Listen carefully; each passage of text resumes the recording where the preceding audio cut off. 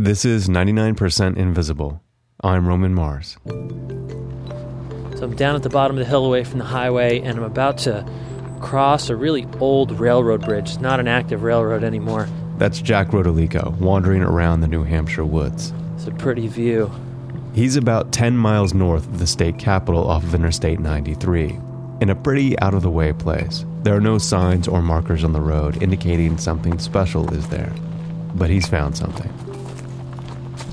So you get out to this little island, and the railroad tracks go straight across, but what you really notice is this epic-looking granite monument in the middle of the island.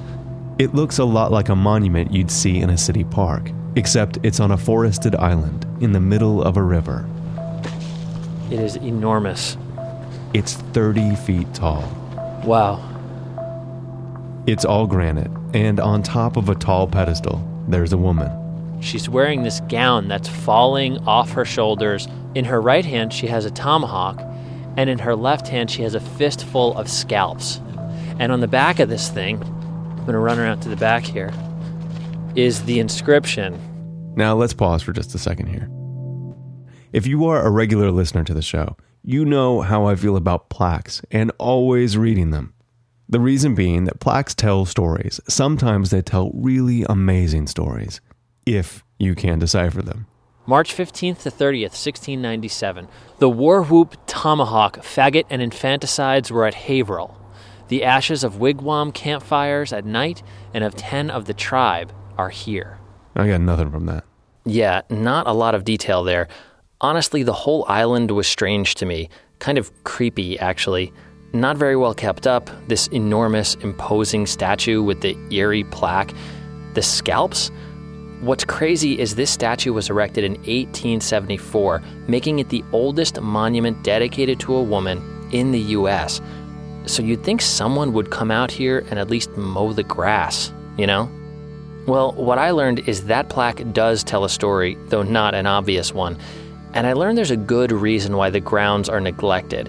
In fact, what to do with this historic site has become a bit of a problem. And it all has to do with the woman in the monument and what she did.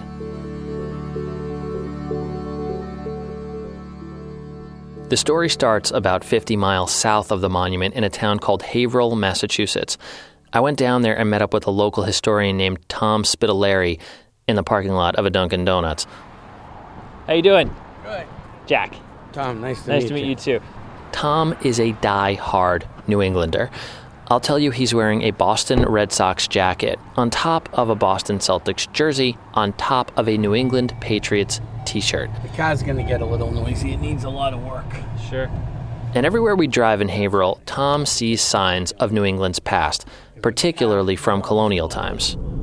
Enter the time of Hannah Duston. During that time, we're embroiled in what some historians are now calling World War I. Most people would know it as the French Indian War, or King Philip's, King George's, and the 7 Years' War. In the 1600s, New England was a war zone between the French, the British, and the Native Americans. By the end of that century, disease and war would wipe out most Native Americans in the Northeast. And Haverhill was The Wild West.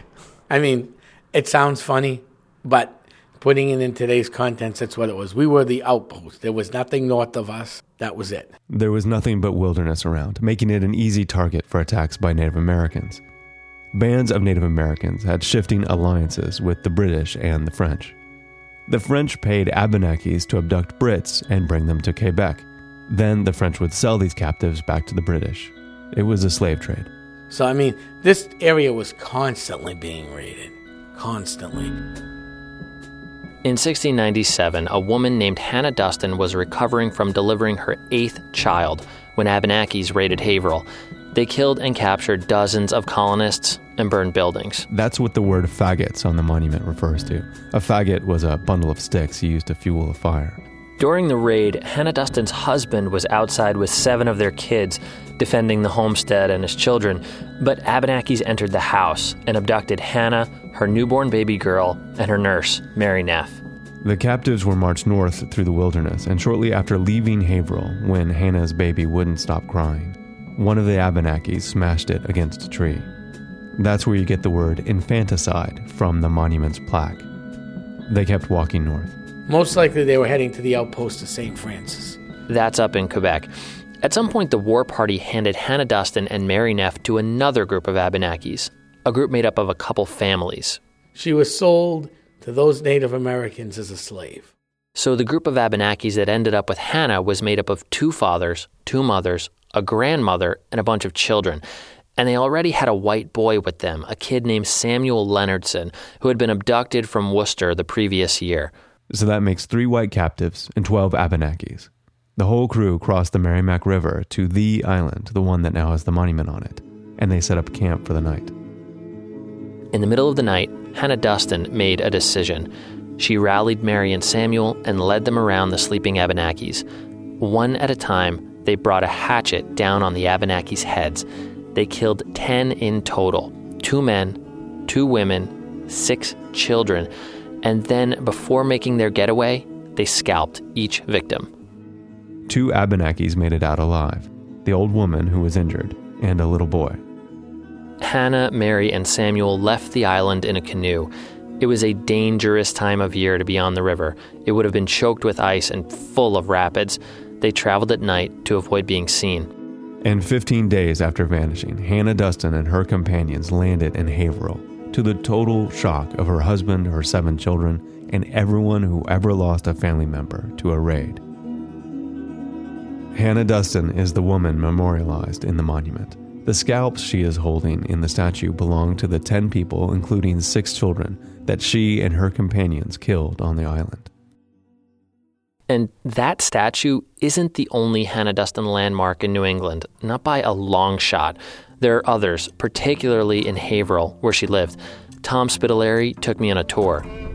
Let me just pull off here real quick. This is the Hannah Duston rest area, named after. Is this the street here? I always forget. Yeah, this is it here. Here's Hannah Duston Street. The Hannah Duston Nursing Home, obviously named after her. Now we're at the Hannah Duston Rock. Monument Street got its name from the monument that's there for Hannah Duston. Boscawen Avenue. Boscawen is the town in New Hampshire where the island is. Tom even took me to an old garrison house, a fort essentially, where Hannah Duston lived after her captivity. We do private tours in here. In a glass case is a piece of Hannah Duston memorabilia I've seen on eBay. In the 1970s, the state of New Hampshire commissioned Jim Beam to make a Hannah Duston whiskey decanter. It's an exact replica of the statue in New Hampshire, down to the little bloody scalps in her hand. It's made of porcelain. Porcelain. Yeah, that hits the floor. Goodbye, good night. It's kind of sexy and provocative, right? I mean, she's got cleavage popping out. Yeah, that would never have happened back in 1697.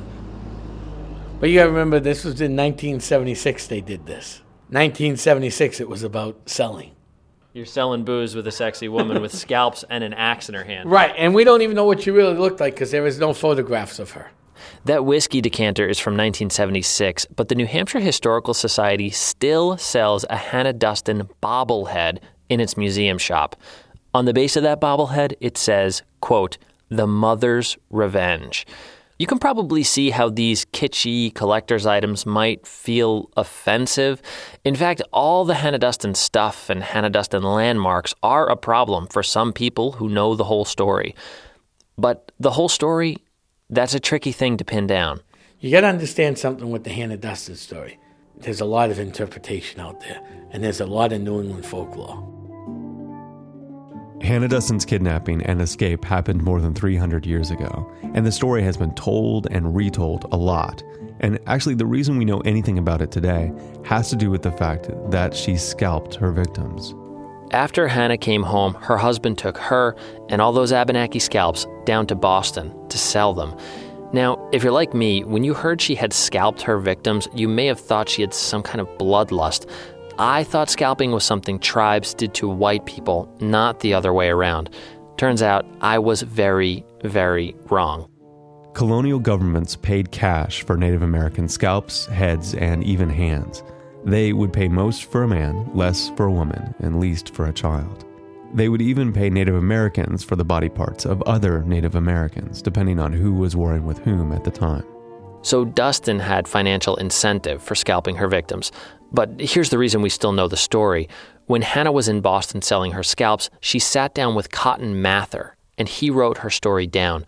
His name might ring a bell. Cotton Mather was head of the Protestant church in New England.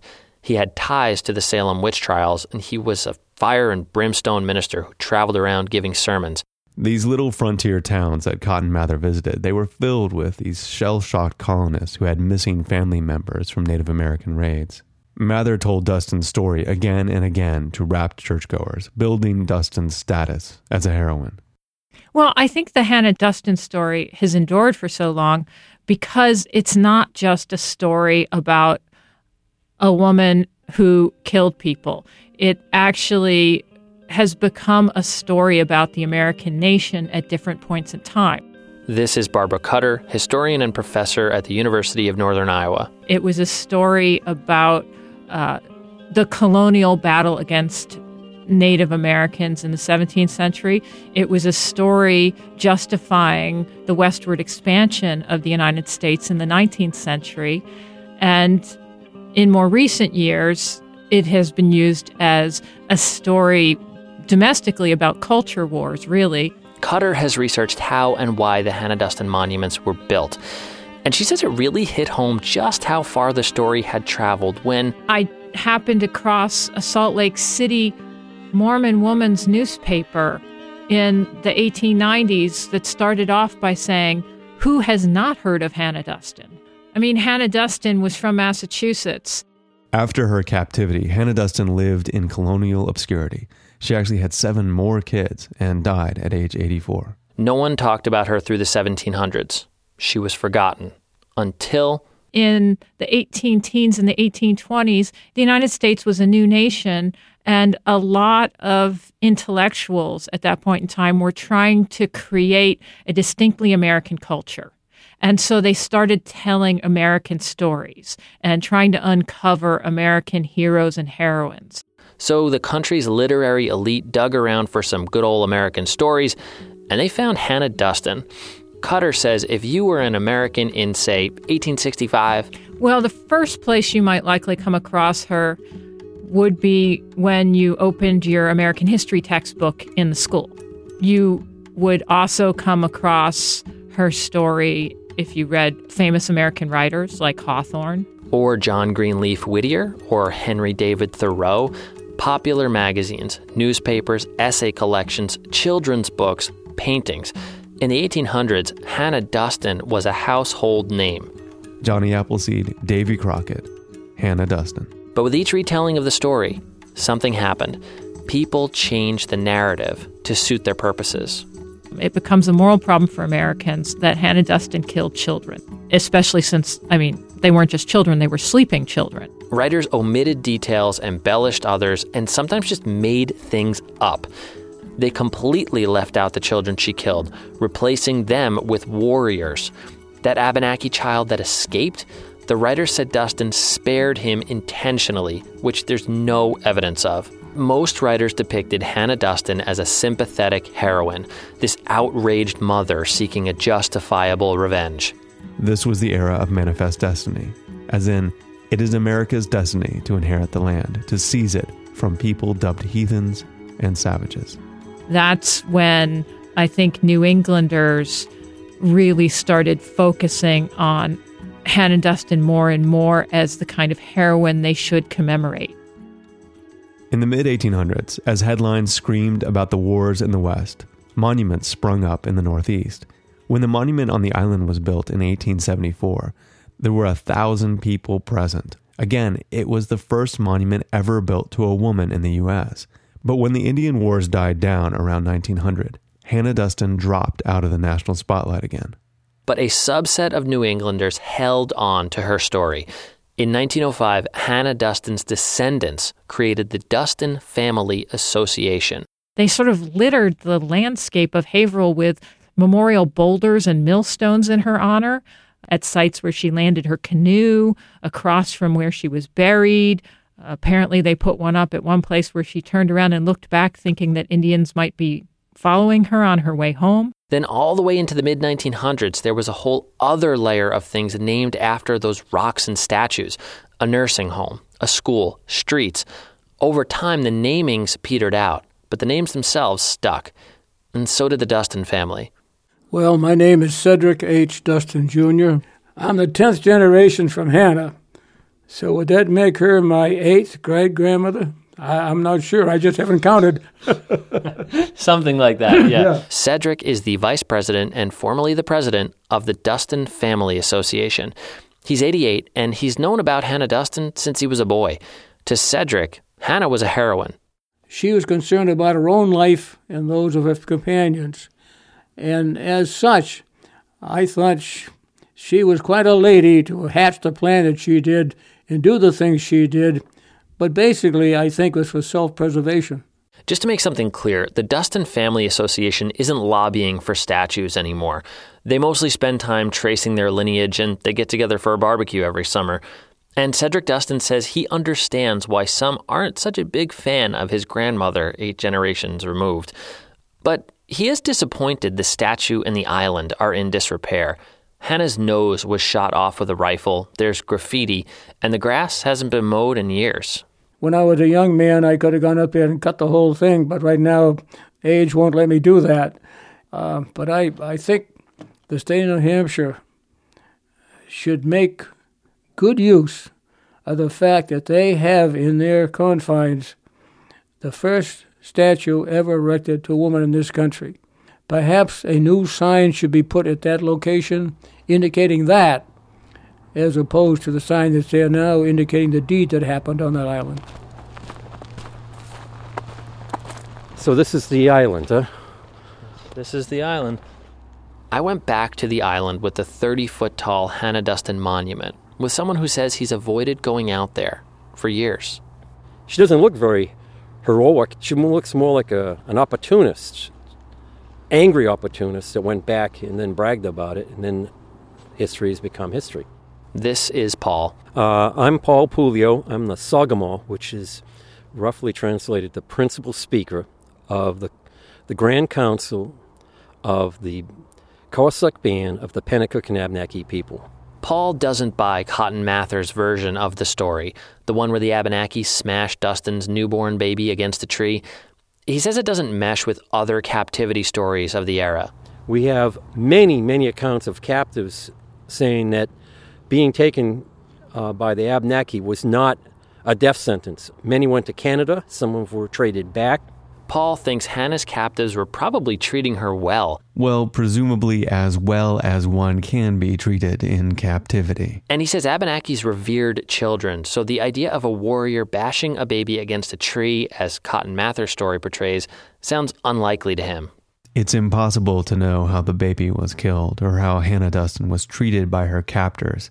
And I hesitate to judge from my 21st century vantage point what she should or shouldn't have done in order to make her escape. But it's clear that the Hannah Duston story is complicated. Paul thinks the monument to her should just be forgotten. I mean, I really don't think this monument should be preserved in any way. Just let it. It's going to last here for millennia, so it's unfortunate it's here. It's not going away. And that's the problem now. The Hannah Duston monuments, the one on the island and all the others, are mostly fading relics in out-of-the-way places. But every few years, some politician or history buff or Native American points to one and says, tear this thing down or clean this thing up. And every time, people argue. Is she a heroine or is she a villain? The same thing over and over and over. Just in the last couple months, there's been renewed talk about the monument. People are suggesting putting up additional plaques that show the Abenaki history, or changing the name from the Hannah Duston Memorial State Historic Site to the Kentucky Island State Historic Site.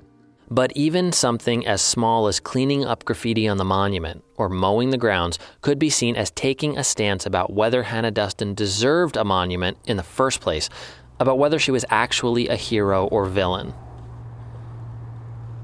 Before we left the island, Paul Pulio said there was something he wanted to do off the record. Sure, no recording? Okay. He pulled out a drum and some tobacco. He paced around the monument twice. One time he scattered a little tobacco on 4 sides of the statue. The other time he beat the drum and sang. He didn't want me to record the ceremony, but he talked about it afterwards. We don't want to forget our ancestors of the past. So we did a little honoring song, and we made an offering of tobacco to kind of purify the grounds where we were walking around there. And does it provide you with any relief or satisfaction to do that? Well, it's what is appropriate. Just asking our Earth Mother to, honoring our Earth Mother, take them back, and understanding there's some kind of closure there now. Spiritual closure, if nothing else. In lieu of any public decision on how to include Paul's ancestors in this history, this private ceremony will have to be enough. For now, the statue, with her shot-off nose and vague, haunting plaque, remains neglected and crumbling, which actually is probably the most accurate symbol of how we feel about Hannah Duston today. Ambivalent about who she was, but not quite ready to let her go. March 15th to 30th, 1697. The war whoop, tomahawk, faggot, and infanticides were at Haverhill. The ashes of wigwam campfires at night and of 10 of the tribe are here.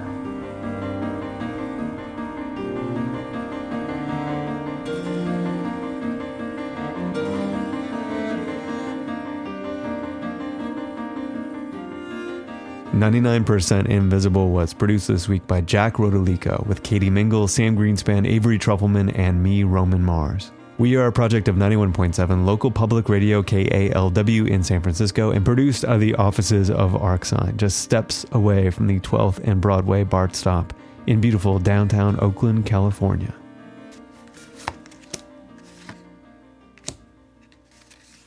Support for 99% Invisible comes from the heroes who gave during our record-breaking Kickstarter campaign, including My Gift of Grace. The design firm The Action Mill created a card game called My Gift of Grace, and it helps you have those conversations with your family and friends that you know you need to have, but you just keep putting off, specifically the ones about life and death. When you start playing, there's a little bit of anxiety because these are tough issues and maybe some nervous laughter, but then it turns into real laughter and the players tossing game pieces around. It turns out that the conversations we're scared to have can be some of the best conversations of our lives. Go to actionmill.com or follow the link from this episode's webpage and use the offer code INVISIBLE and you can save 10% on My Gift of Grace. We're also extremely grateful for the support of Tiny Letter, email for people with something to say. My boy Carver always has something to say. What do you guys say, Carver? I like statues in the woods if they do not, absolutely do not, move when you blink. tinyletter.com. It's free, easy, minimal, and powerful. The simplest way to send an email newsletter from the great people behind MailChimp. We are a founding member of Radiotopia from PRX. If you were to reinvent radio from scratch today, Radiotopia is what you'd create. Welcome to Strangers. The Truth. Theory of Everything. Radio Diaries. Love and Radio. Fugitive Waves from the Kitchen Sisters. Creator-driven, story-driven, listener-supported, sound-rich radio. Find out more at radiotopia.fm or search for Radiotopia on iTunes. If you're interested in supporting this and other podcasts in Radiotopia, email sponsor@prx.org. You can explore more and more about this show and interact with those of us who make it and fans just like you on Facebook, Twitter, and Tumblr.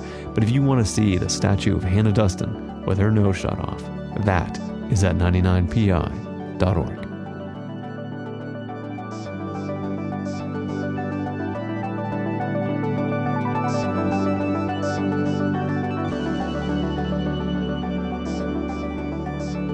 The music you're listening to right now is by 99pi favorite OK Akumi. He has a fantastic new album out right now.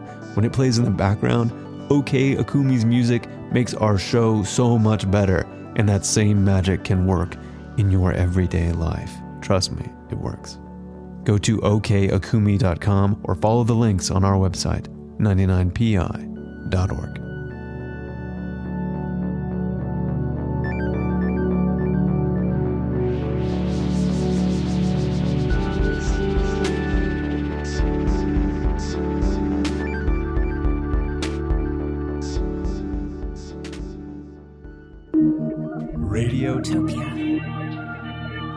from people.